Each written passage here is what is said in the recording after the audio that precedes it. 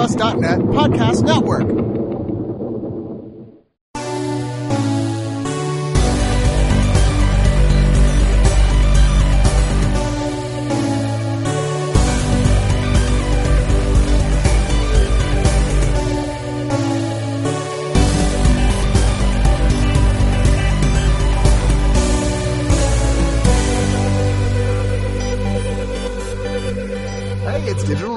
And this week, it's Joe's turn. Hey, everybody. You're just so excited right now because you're like, man, I'm so happy I got to watch Killing Hasselhoff this week. I really was. I peed a little bit, and then as I was watching it, I peed a bit more, and then afterwards, I peed a whole bunch. I may have an issue with my bladder. Did you pee on the disc? No, I kept it pristine because I knew you wanted to keep it. Anyway, yes, this is Digital Noise. We record all our reviews for all the Blu-rays and DVDs that have come out recently. And just to get the house cleaning out of the way first, please use our Amazon links. If you go on the actual oneofus.net page, you'll see all the images of the movies and TV shows we're talking about. If you click on those images, they will bring you to the Amazon.com page for that item, where if you buy it, we get a nice little kickback. But in fact, if you buy anything starting from one of our links, as long as it starts from one of our links, we will end up getting a kickback. So let's say you click on Killing Hasselhoff, and you're like, nah, I'm not buying that. Yeah, you want Knight Rider 2000. Yeah, and so you put into Knight Rider 2000 into the search bar at Amazon. At that point, still, even if you're not buying Killing Hasselhoff, you're buying Knight Rider 2000, we get a kickback from Knight Rider 2000. But Amazon does say, you sure you don't want that Killing Hasselhoff? Yeah, like, they'll bug you about it. We still got it. You'll get emails going like, we see that you looked at Killing Hasselhoff. It's been 243 days. Also, please become a subscriber. Nothing helps us more than becoming a subscriber to oneofus.net, with lots of bonus features on there for you guys. More coming all the time. And of course, regular shows that only air for subscribers. So please check that out. But now, without any further ado, let's get into the reviews. That's right, Joe. Hey, I got it. Man, you finally got that one down. That's good. I'm proud of you. Going places. All right, the first one is kind of an old classic from 1991 that was really the dividing line between the career of Bobcat Goldthwait when he was the Police Academy style Bobcat Goldthwait, and when he was Bobcat Goldthwait, the director. Bobbert Goldthwait. Yeah, Bobbert. And that is his movie Shakes the Clown. Whereas I completely understand this ain't for everyone. No. This is freaking dark. But it was kind of when I finally saw Bad Santa, I was like, this is kind of just a bad knockoff of Shakes the Clown. Yeah. Which is a much better movie. Instead of a guy dressing up like Santa, it's a guy whose job is being a clown, Bobcat Goldthwait himself. Featuring a sizable cast of other people along with him, very talented folks, and some folks really early in their careers. Like, man, the very young Adam Sandler. Oh, before he was a launch lady. Oh, yeah. And it's awful. You know, like I said, it's more absurd than Bad Santa is, but it's equally as sort of dark and fucked up. Yeah, like it's a dirty, nasty soul that's just being splayed out. Like, one of the first scenes of this movie is he's had drunken sex the night before with Florence Henderson, and he's passed out in the bathroom with his head right next to the toilet, and her kid comes in and basically just pisses on his head. Mm-hmm. That is a tequila sunrise. Is that what they call that? That's what they should. And it goes into a whole thing where Evil, one of the clowns in his group that's evil, played by Tom Kenny, who's of course better known as one of the great voice actors, SpongeBob, has made it look like a murder that happened at the local bar they all hang out at was actually Shakes, who was, of course, passed out somewhere when it happened. So Shakes has to go on the run, pretend to be a mime, which is the ultimate nightmare for because they hate mimes. Mimes versus clowns. Yeah, there's a straight-up giant mime versus clown fight in here, and a very funny appearance by Robin Williams playing sort of the head of the mimes, who's quite funny. Yeah, I have a great time with this movie. I was glad to get a chance to finally come back to it and rewatch it. It's been years. Yeah, it's been decades. Seeing Blake Clark in mime or clown drag was fantastic. Yeah, that was odd. And I wonder if this is how, because he's in a lot of the Adam Sandler movies, right? Yeah. I'm wondering if this is how they first met. Well, yeah, it was definitely a sort of thing where, the comedy scene at the time, this was buddies banding together to get Bobcat's thing made. Yeah. Yeah, it's almost all comedians and voice actors and stuff. So it makes total sense that they just clicked and he said, I want you to be in a movie where I play a boy who hauls water. And he was like, well, okay. I guess I can do it. Do I still got to wear a dress? Yes.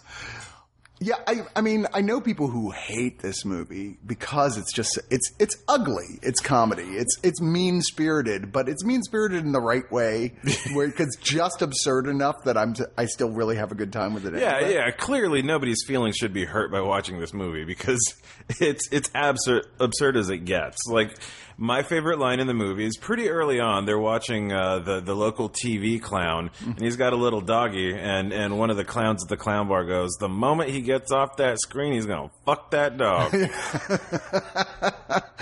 There's lots of really funny moments like that. And I love the way they present, like, these clowns whose job is, like, go do birthday parties and what have you. They're all kind of vying for the most coveted job, which is the host of a children's TV show where the previous one has now been fired. And so everybody wants it. And that's partially where the whole Tom Kenny being evil because he's willing to fuck over anybody to get this job. But all these clowns are just the worst human beings. Like, they're all just terrible, terrible people. Well, what I love is it's a world where being a clown is a probable career choice. Yeah, like that's something people actually go, yeah, this is something that's worth pursuing. And when you look at it, when you take it in the context of what they were actually talking about, they were talking about just being an actor and how cutthroat it is and everything. But putting it, like, just adding to that how absurd it really is the way these people treat each other, like for jobs, making them all clowns. Yeah. I don't know what the mimes are supposed to represent. Maybe TV actors? Sure. The theatra? Maybe that. I don't know. But yeah, highly recommended that this gets checked out by you guys. There's only one extra feature, but it's Mill Creek, who tends not to put any extra features on their stuff. So you're lucky for what you get. It's a commentary track with Bobcat Goldthwait, Tom Kenny, and actress-comedian Julie Brown, who also appears in this thing as Bobcat's love interest. Love-ish. That, of course, is pretty funny, as you might imagine, with all those people on it. It's a tee-hee. Yeah, it is. It's a tee-hee. I like that. We use that as a noun from now on. What I think is less of a tee-hee is the aforementioned film Killing Hasselhoff. First off, look, King Jong can be very funny when you know exactly how to use him. Like, generally, as a smaller level supporting character, he tends to always play the same types of roles for that. But when used properly in the right film, it can work, or in the right show, like in Community. I thought he was really good. But who in their right mind says, let's make him our leading man protagonist? Oh, I'll tell you who. WWE Entertainment. Yeah. Worldwide Wrestling partnered up to make this piece of shit movie. Oh, wait, I'm sorry. I didn't mean to give away what I thought. Oh, you spoiler. Yeah, sorry, guys. Sucked. Like, David Hasselhoff somehow, not even somehow, it's quite obvious how he's basically told his manager, anybody that has anything that in any way relates to me as a pop cultural product, tell me because I want to be in it. Yeah, I will playing do myself. And he's kind of his career is playing David Hasselhoff and stuff now. Which I'm really very tired of. Not just the Hoffs, but like the Chuck Norrises and the ilk where it's like, hey, I can't get real work anymore, so now I'm just a farce of myself. It's kind of embarrassing at this point. Yeah. Like, once would have been one thing, but this is like 4 or 5 times now. I'm like, okay, come on, guy, you got to stop doing that. And twice in the past several months has he basically played this exact same part and even the same fucking jokes in Baywatch. Oh, I did not watch the Baywatch. Well, see, that's lucky on your part. Oh, man. The idea here is Jong is a club owner. He's very, very deep in debt, having taken out some loans from kind of mobby type folks. But one of the things he does for fun on the side is a celebrity death pool, right? And that you have a buy-in. And it's gotten to the point where nobody's picked correctly for a while, that the pool has gone way up. It's a lot of money. And he goes, well, my pick was David Hasselhoff, which is a really weird pick in a celebrity death pool. Why he's not particularly ill. Yeah, exactly. He seems to be in pretty good shape. I mean, like, I don't know why. That's a long shot. I hope he got better odds. Well, 500,000 odds. Well, that's the thing. He's gone up that high, and he's like, if me and my friends figure out a way to murder David Hasselhoff, we will get all that money. That is actually, believe it or not, the fucking premise of this movie. And it does it quite poorly and sloppily and unfunnily, except for I forgot his real name, but he played Brett in Parks and Recreation. He was the hitman that the mobbish guy hires. I will see his name and recognize it. Maybe there's a lot of like well-known people in this, large on the whole, playing themselves, like Howie Mandel. Michael Winslow, who's the guy who makes all the funny noises. I'm in the sorry, I missed Howie Mandel. He's in it real briefly. I completely missed that. Gina Lee Nolan, Rick Fox, Kid Cudi, Pat Monahan, Justin Bieber, Tony Rock, obviously David Hasselhoff, but then you've also got Jim Jeffries is in this, Ron Funches, Rhys Darby, John Lovitz, Will Sasso, who I actually thought Will Sasso was the one standout bit. Yeah, he was. I mean, for me, it was Brett, who's not listed on there, even though he had more screen time than Ron Funches. And while I love the Funch, you love the Funch. You got a Funch bunch at home. Hey, anybody who's super allergic to alcohol is kind of cool in my book.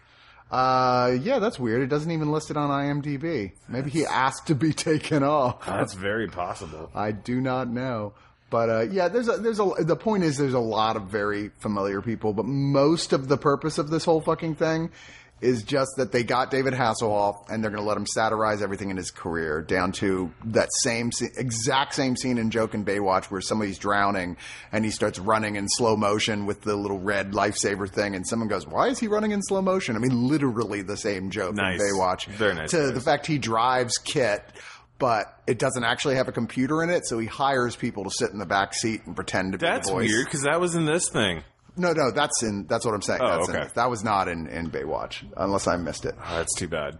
The biggest sin here is this is just not funny on any level. No. It's just irritating and tries to be kind of edgy, and it's so boring. Well, and it's lame. weird because they set up a fair amount of stuff that, while on its face was not funny, and execution was not funny, but it also wasn't fully executed. Yeah.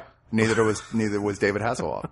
Unfortunately. Yeah, I think this would have been so much better if it had ended with him actually dying. It would have been funnier. It would have felt like blacker and like slipped on a banana peel or something. Yeah, like they didn't successfully kill him, but he died by a complete unrelated accident. And they can chunk his money. Spoiler.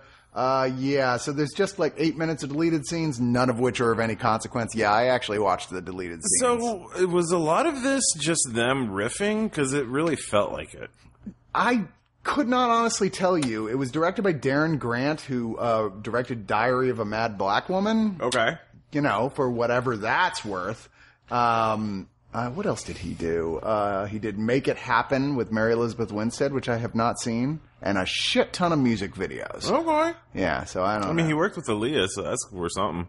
He's worked with some talented, well, maybe not that many talented people. There's got to be someone. Oh, De La Soul. There you go. De La Soul. Yeah. They were talented. Yeah. Yeah, I can't recommend this thing at all. Yeah. It's not even laughably funny like another movie that we watched. Yes, it is not. But real quick, I know you didn't get a chance to see this one, but let's talk about Veep. Let's do that. Season 6. Now, Veep, of course, is a political satire with Julie Louis-Dreyfus, who's been playing the Vice President of the United States of America, along with the whole rest of her crew of people like Anna Chlumsky and Tony Hale and Reed Scott, Timothy Simons, Matt Walsh, Sooth Bradshaw, Kevin Dunn, Gary Cole, and Sam Richardson, and lots and lots of other reoccurring characters. And the rest. Yeah. And it's gotten to the point in the show, like at the end of the last season, like she was running for president because the president had stepped down because of the health and his family issues, if I remember correctly. Okay. And so she's like lost, and she's not vice president anymore, and she's just going on a book tour, which you're like, well, that seems relevant. But you're kind of like, so where going with this now because she's not the title's not really accurate anymore, I guess, or seems less accurate, even though she's written this book about being the vice president. But honestly, it still really works. She's still as nasty a person as she ever was. Okay. You'd think she'd learn something along the way, but not really. And everybody has their own things going on here. One of the funnier things is the character Dan Egan, played by Reed Scott, has now gone on to be a host of CBS This Morning, and that whole bit was sort of like he's sleeping with the much older female host who's been there since the beginning, but he's also trying to steal her job. And, and all of that bit is pretty goddamn funny. Amy Bruckheimer is working for and engaged to a governor candidate named Buddy Calhoun, played by Matt Oberg, who's like one of those like real heartland, genuinely good, sweet guy, but somebody you would never hang out with in a billion years because he's just naive, doesn't cuss or anything. And she, of course, is an incredibly nasty person and manipulates without him knowing his run doing dirty tricks, and he's just horrified by this whole thing. Well, one of the best is Jonah Ryan, who is like played by Timothy Simons, who is this, I don't even know how tall he is. He looks like he's about 7 feet tall. Ooh, boy. But he's like, they play up for what like a blithering idiot is. And he kind of slid backwards into actually getting elected to the Senate. And everybody fucking hates him because he's a moron and he's offensive and he thinks he's the greatest guy in the world. And his whole run of actually, is this pointed, look, this guy's not much more dumb than a lot of the actual senators in real life. But yeah, this is a lot of fun still. Highly recommended once again. Unfortunately, the last season's going to be the last one. I do feel that, they're at that point where, in storyline-wise, it's time to wrap it up. Sure, yeah. But it's still just as funny as it ever was. And the only bonus features here are audio commentaries for episodes 1, 3, 6, and 7. But that's cool. Anyway, the other one I was going to talk about that you did see some of is Silicon Valley. The 4th season has come out now. I was telling you earlier, it's kind of got to the point with Silicon Valley. It's still very funny, but it's like Nerd Entourage, where it was like Vince gets the movie, Vince doesn't get the movie. And this is like, hey, the geeks got the giant deal to develop the app. They didn't get the giant deal. Well, that's a classic pitfall of like, the juicy stories and the struggle. Yeah, like, well, it doesn't always have to be the same struggle.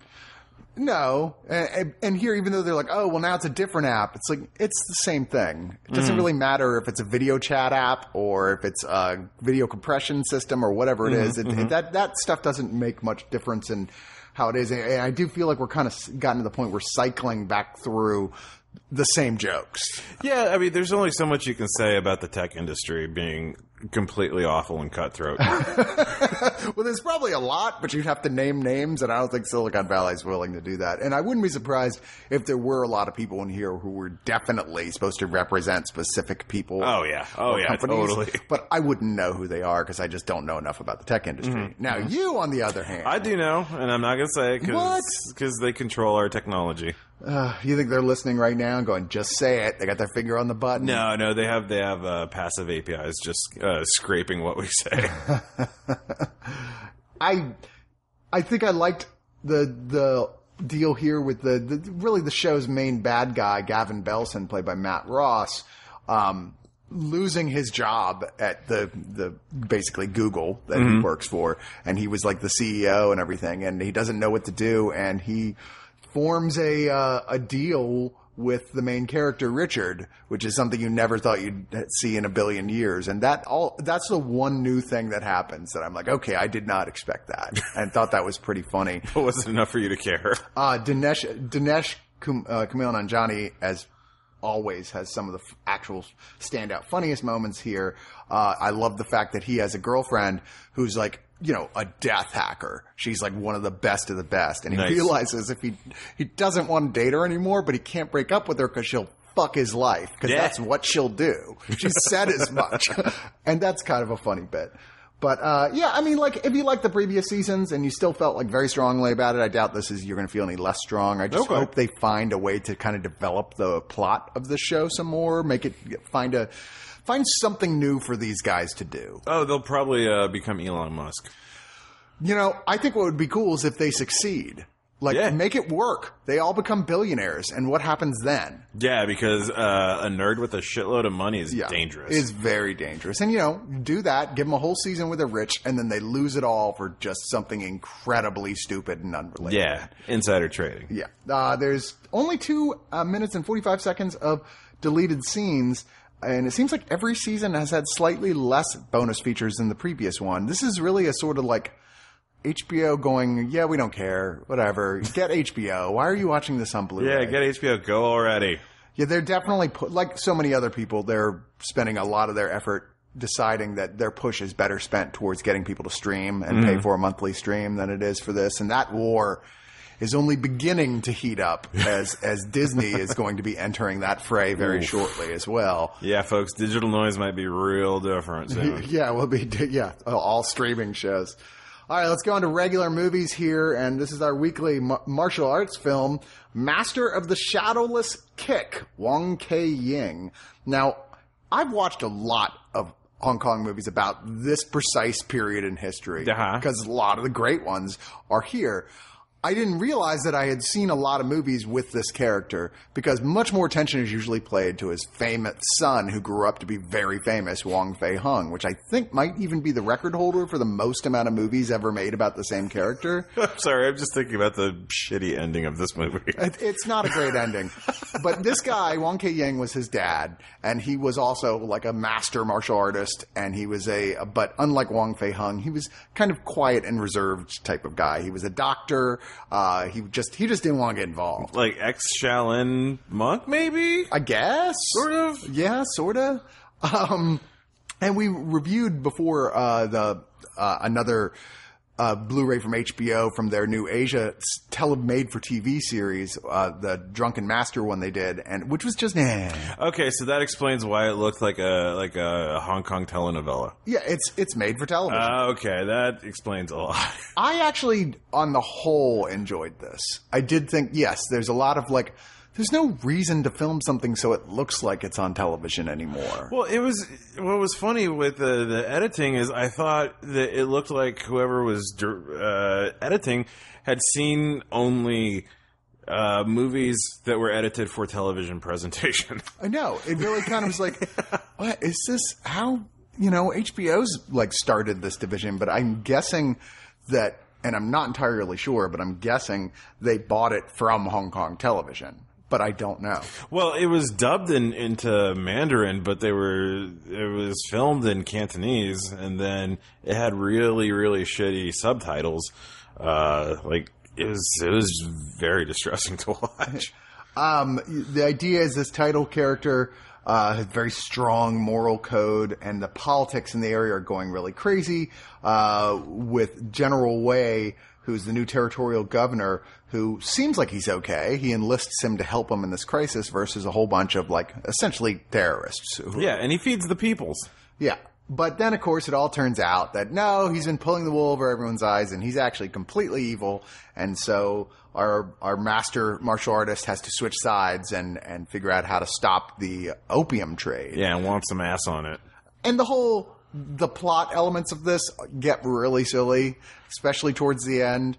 But I did think the martial arts were really solid here, actually. And partially because this movie, much more so than most Hong Kong releases, feels like one of the old 90s Hong Kong films. Yeah, the action was not the problem with this movie.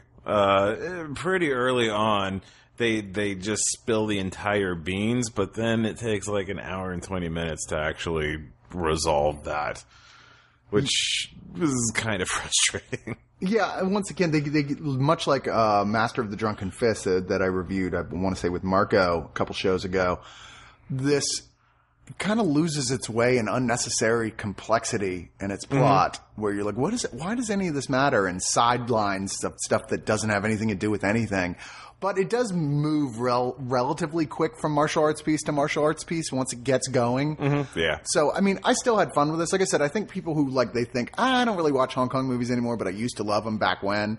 This has much more of the feel of those. It's just not as good as the best of those, This ain't no Legend of Drunken Master or even Encounters of the Spooky Kind or Once Upon a Time in China, which is definitely the plot it's probably most trying to adhere itself to. But no, you know, I'm always still like, yeah, no one's ever really beat those movies, those old classics, for just being goddamn fun. Yeah. The Hong Kong style Awesome-tastic. martial arts film. Awesome-tastic. I like that. I'm going to use that from now on. All right, let's move on to a film that is generally considered to be a classic from Japan, and that is New Battles Without Honor and Humanity. And this new set from Arrow is the complete trilogy, which is, to be fair, kind of a misnomer, because it was one of those, like, they were all given titles with, like, New Battles Without Honor and Humanity, something. But they have nothing to do with each other. Yeah. They have, like, actors who repeat in them. The sequels are with the same title, The Boss's Head and The Boss's Last Days, but they're not even the same characters. Like I said, a lot of repeated actors. I did not actually get enough time to watch the two sequels, and I've heard they're all right. They're not as good as the first one. And this is a Yakuza film, and is kind of thought by some to be the Mac Daddy of all Yakuza films. Well, it certainly got swagger. It does. Actor Bunta Sugawara plays Miyoshi Makio, who is a member of the Yamamori crime family.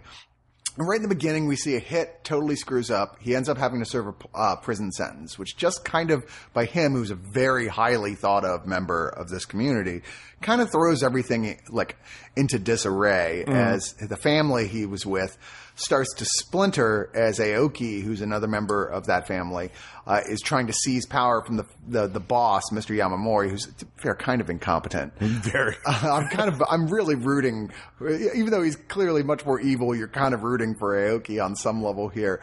So both of them try and bribe him while he's in prison with favors to like join my side when you get out. And then when he gets out, he's kind of riding the middle, trying to figure out what the hell is even going on here. Well, as one of the montages said, times have changed. A lot's changed since he's been in, so it's fair for him to want to like suss stuff out first. But that actor, Bunta Sugawara, I think is great here, and there's certainly pretty exciting and violent action scenes. The storyline for a Yakuza film, which often tend to be almost incomprehensibly complicated, is relatively easy to follow here. Yeah, it's which I appreciated. I don't know that I saw this and went, wow, that really was as great as everyone's always said it was. I thought it was okay. Yeah, that's a fair statement. I just loved chewing the scenery and just taking it all in. Like, post-war Japan is just a really interesting time, and aesthetically, it's pretty fucking cool. Yeah, it is pretty looking. It's very well filmed, I thought. Obviously, you can see why people think of this as being kind of the high watermark for this period in cinema for Yakuza films, of which there were ones coming out every 5 minutes. But I don't know if this is one I'd go back and revisit or not. I know people personally who like just love it and have watched this film so many times. I'm like, yeah, it was good. I'm glad I watched it. I'm glad I got it off my bucket list. Yeah, I'd say it's definitely more of a rite of passage than a perennial. And like I said, this comes with all three films, but I did in fact only watch the first one. But with the first one, you get a 9.5 minute Beyond the Films, Battles Without Honor and Humanity, which is sort of a general overview of the series by a biographer of the director, Sadao Yaman. And once again, I did not watch that either. But there's extra features on all three of these discs. And if this is your sort of thing, if Yakuza films is your wheelhouse, then this is kind of the one you gotta get. Yeah, grab it, baby. All right, we're moving on to Dean. This is not a solo movie about Dean Winchester, I'm sad to say. Yeah, or Sam. Sam is not about that either. Well, they wouldn't have called it Dean then. Unless it was all about, like, he was the No, man. Sam was the accompanying movie. Was the what? Was that the Cheers spinoff? Kind of. Oh, okay.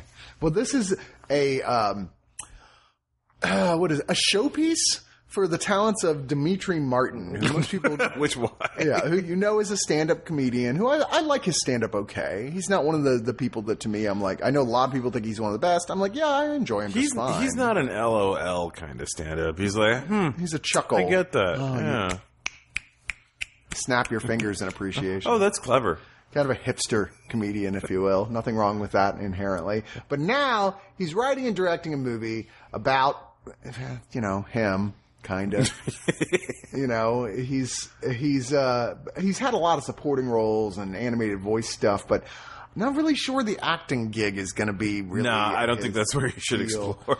Part of his thing is he's struggling to figure out what he's supposed to be doing in his life. He's mourning his mother, who's just died. His father is played by Kevin Kline, which is usually a good sign. Usually. Who really disturbs him when he says he's going to sell the house that he grew up in, and Demetri Martin is just totally in denial about it. Like, he's like, well, you're not going to do that, so we're done talking about it. Yeah, because he's emotionally broken for some reason. And he draws all these doodles that aren't terribly funny. Well, I mean, so does Demetri Martin. Like, he's printed books of his shitty Apparently drawings. people love it, and I was like, yeah, it's fine. Like, but I guess it was supposed to be self-deprecating, but at one point, there's this ad agency that wants to use his drawings, and they're like, so there's this guy, he's like a loser, he's like a dumb nerd kid, and he does these drawings, but they're real shitty and childlike, so that's gonna be your drawings. Yeah. And I liked that, but it was like, are you being self-effacing, or was this supposed to be a nah, girl, I'm gonna struggle against the man? I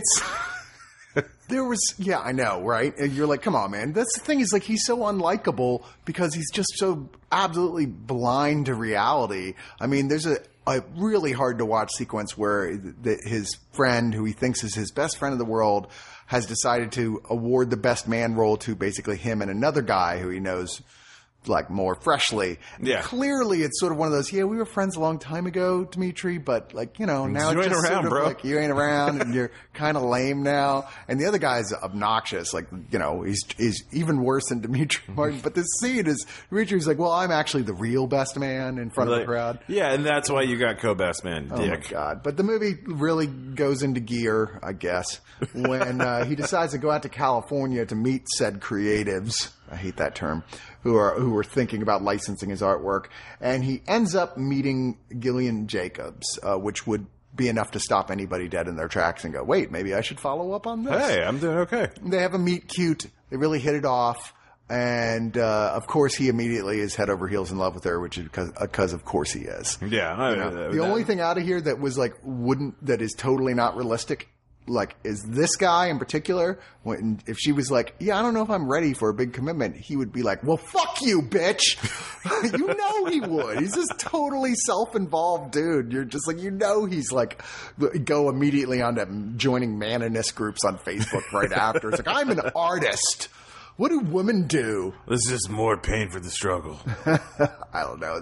I was not amused by this. No, I was not either. It's even the stuff with, like, where you think you really talented comedian like Gillian Jacobs, like the scenes with her, you find, she's absolutely charming. You see why anybody would fall for her. But the dialogue between the two of them doesn't work. He just keeps it so flat all the time. He's trying to be like, look how, or there are those moments where he gets a glint in his eye for a second, like, I'm going to say something that shows what a quirky, weird, clever guy I am. Yeah, a lot of it was like, oh man, is this a shitty Woody Allen movie impersonation? Yeah. Like, not necessarily Woody Allen character, but definitely like the setup. You're like, I get it. You watched some Mike Birbiglia films and you said, I can do that.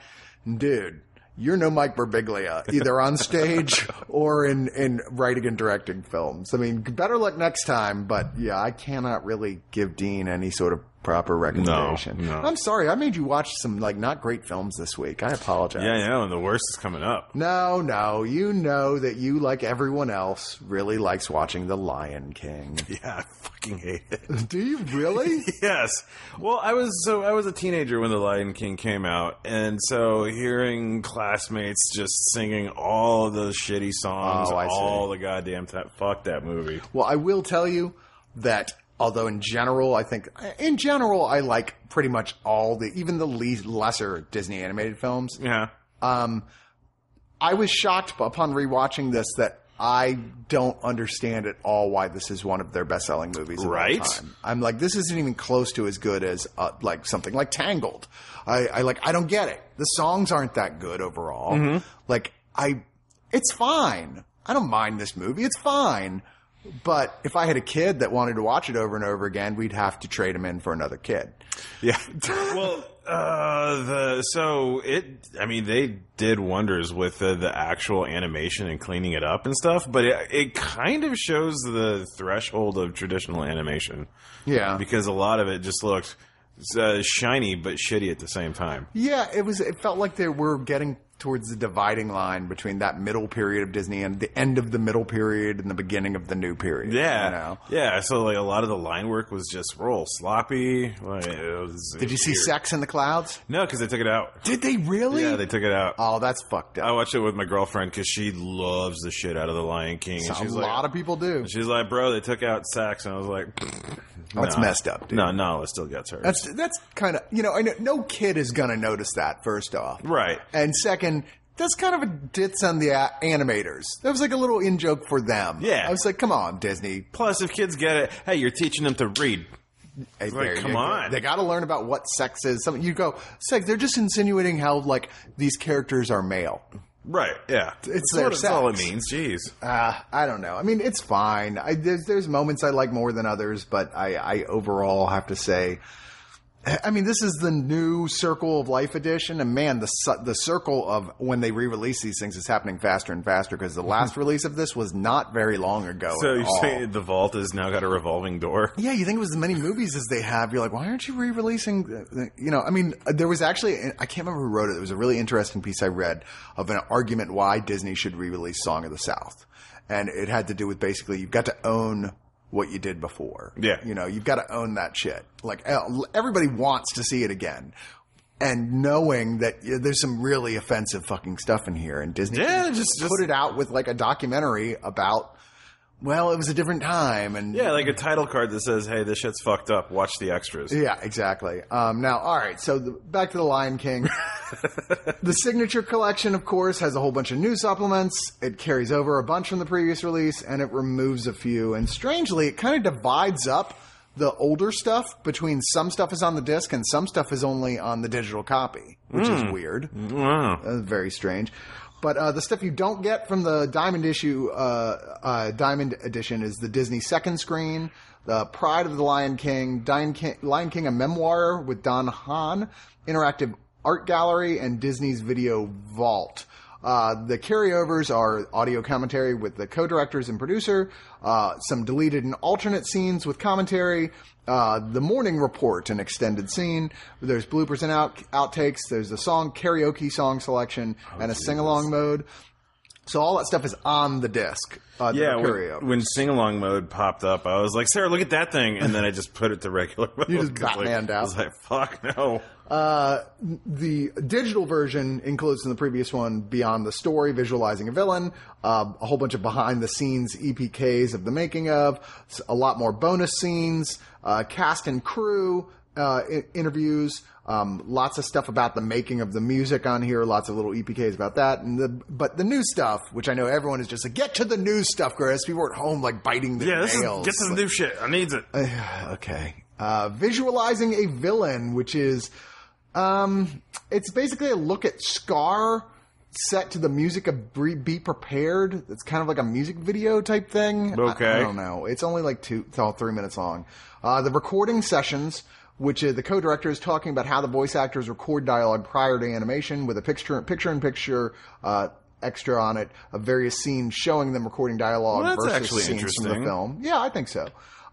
Inside the Story Room, that's almost 25 minutes, which is a look inside the storyboard pitches and how that happens for 5 scenes from the movie with introductions by the co-directors with scenes of Circle of Life, Simba and Nala. Simba takes Nala out to play, Hakuna Matters, and Rafiki and the Reflecting Pool. So where's the section on how they totally didn't rip off Kimba the White Lion? Yeah, right?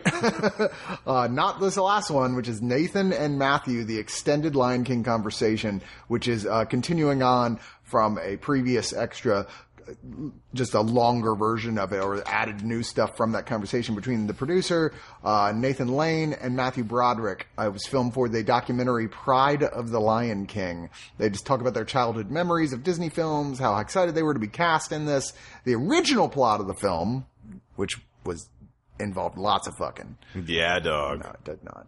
The recording process and them all staying friends afterwards. You know what would have actually been really cool is if they had a copy of the Broadway Lion King.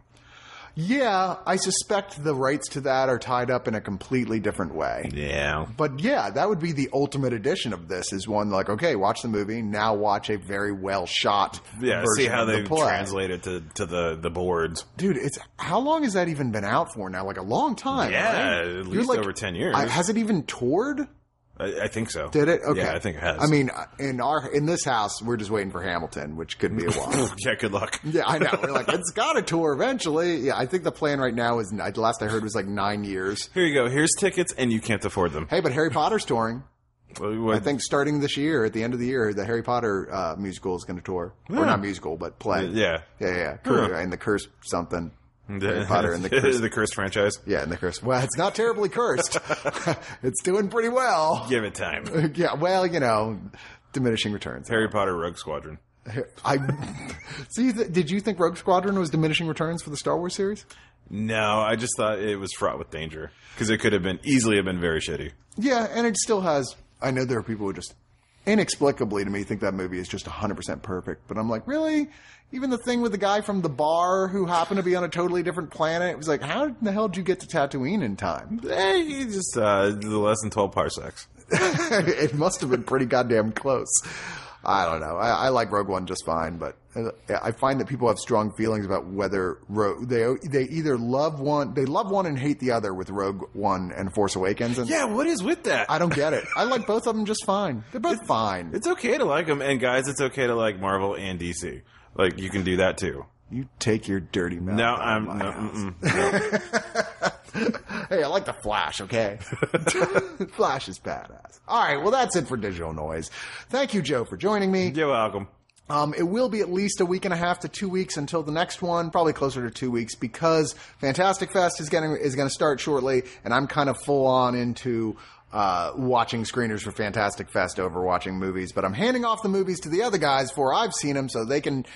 So I'm not waiting on them; they'll be waiting on me. So hopefully we can get the next shows up and running relatively quickly. Oh, I'm sorry, there will be one more show after this one. Oh, look at you guys! I forgot. Yeah, I'll be recording a show with Aaron on Wednesday. Okay, so that'll be coming out closer to the end of this week. But after that, like 2 weeks. So anyway, thanks for listening, everybody. Bye.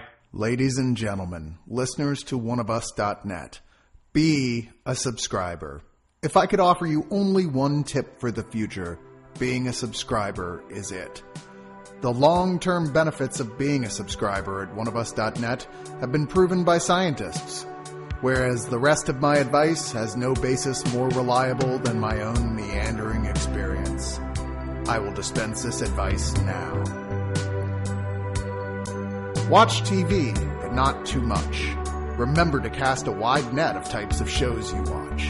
Even reality TV may have the occasional gem to offer. Don't feel too bad that you have trouble finding friends that share your interests. You are amazing, and you should love what you love. Sure, in 20 years you'll look back at your favorite stuff and cringe at some of it, but it will be with an affectionate smile. By the way, I have no doubt that you probably look amazing. Even if you haven't found that person yet, if you believe in yourself, somebody is going to love you. I'm sure anime is great. I don't personally watch a lot of it, although some of our staff certainly does. You'll feel better in realizing that my lack of interest in it isn't me critiquing the quality of anime, and affects your love of it in no way. Tony is probably not gonna show up. Yeah, we wish he would too. Love that guy. Taking it personal when someone likes something you hate or hates something you love in entertainment is understandable when young. But as you get older, trust me, there will be little that will make you feel more embarrassed about yourself than cruel things you said on someone's Facebook page about DC versus Marvel or whatever at 3 in the morning. At least hopefully. Write, create, do your own thing, and if you don't have the time, find the time. Try out the shows you haven't given a shot to yet on our network, like Thumbtacks and Screwjobs, Somebody Likes It, or Deliberations of Doom. We think you'll be pleasantly surprised. But seriously, trust me on the subscription.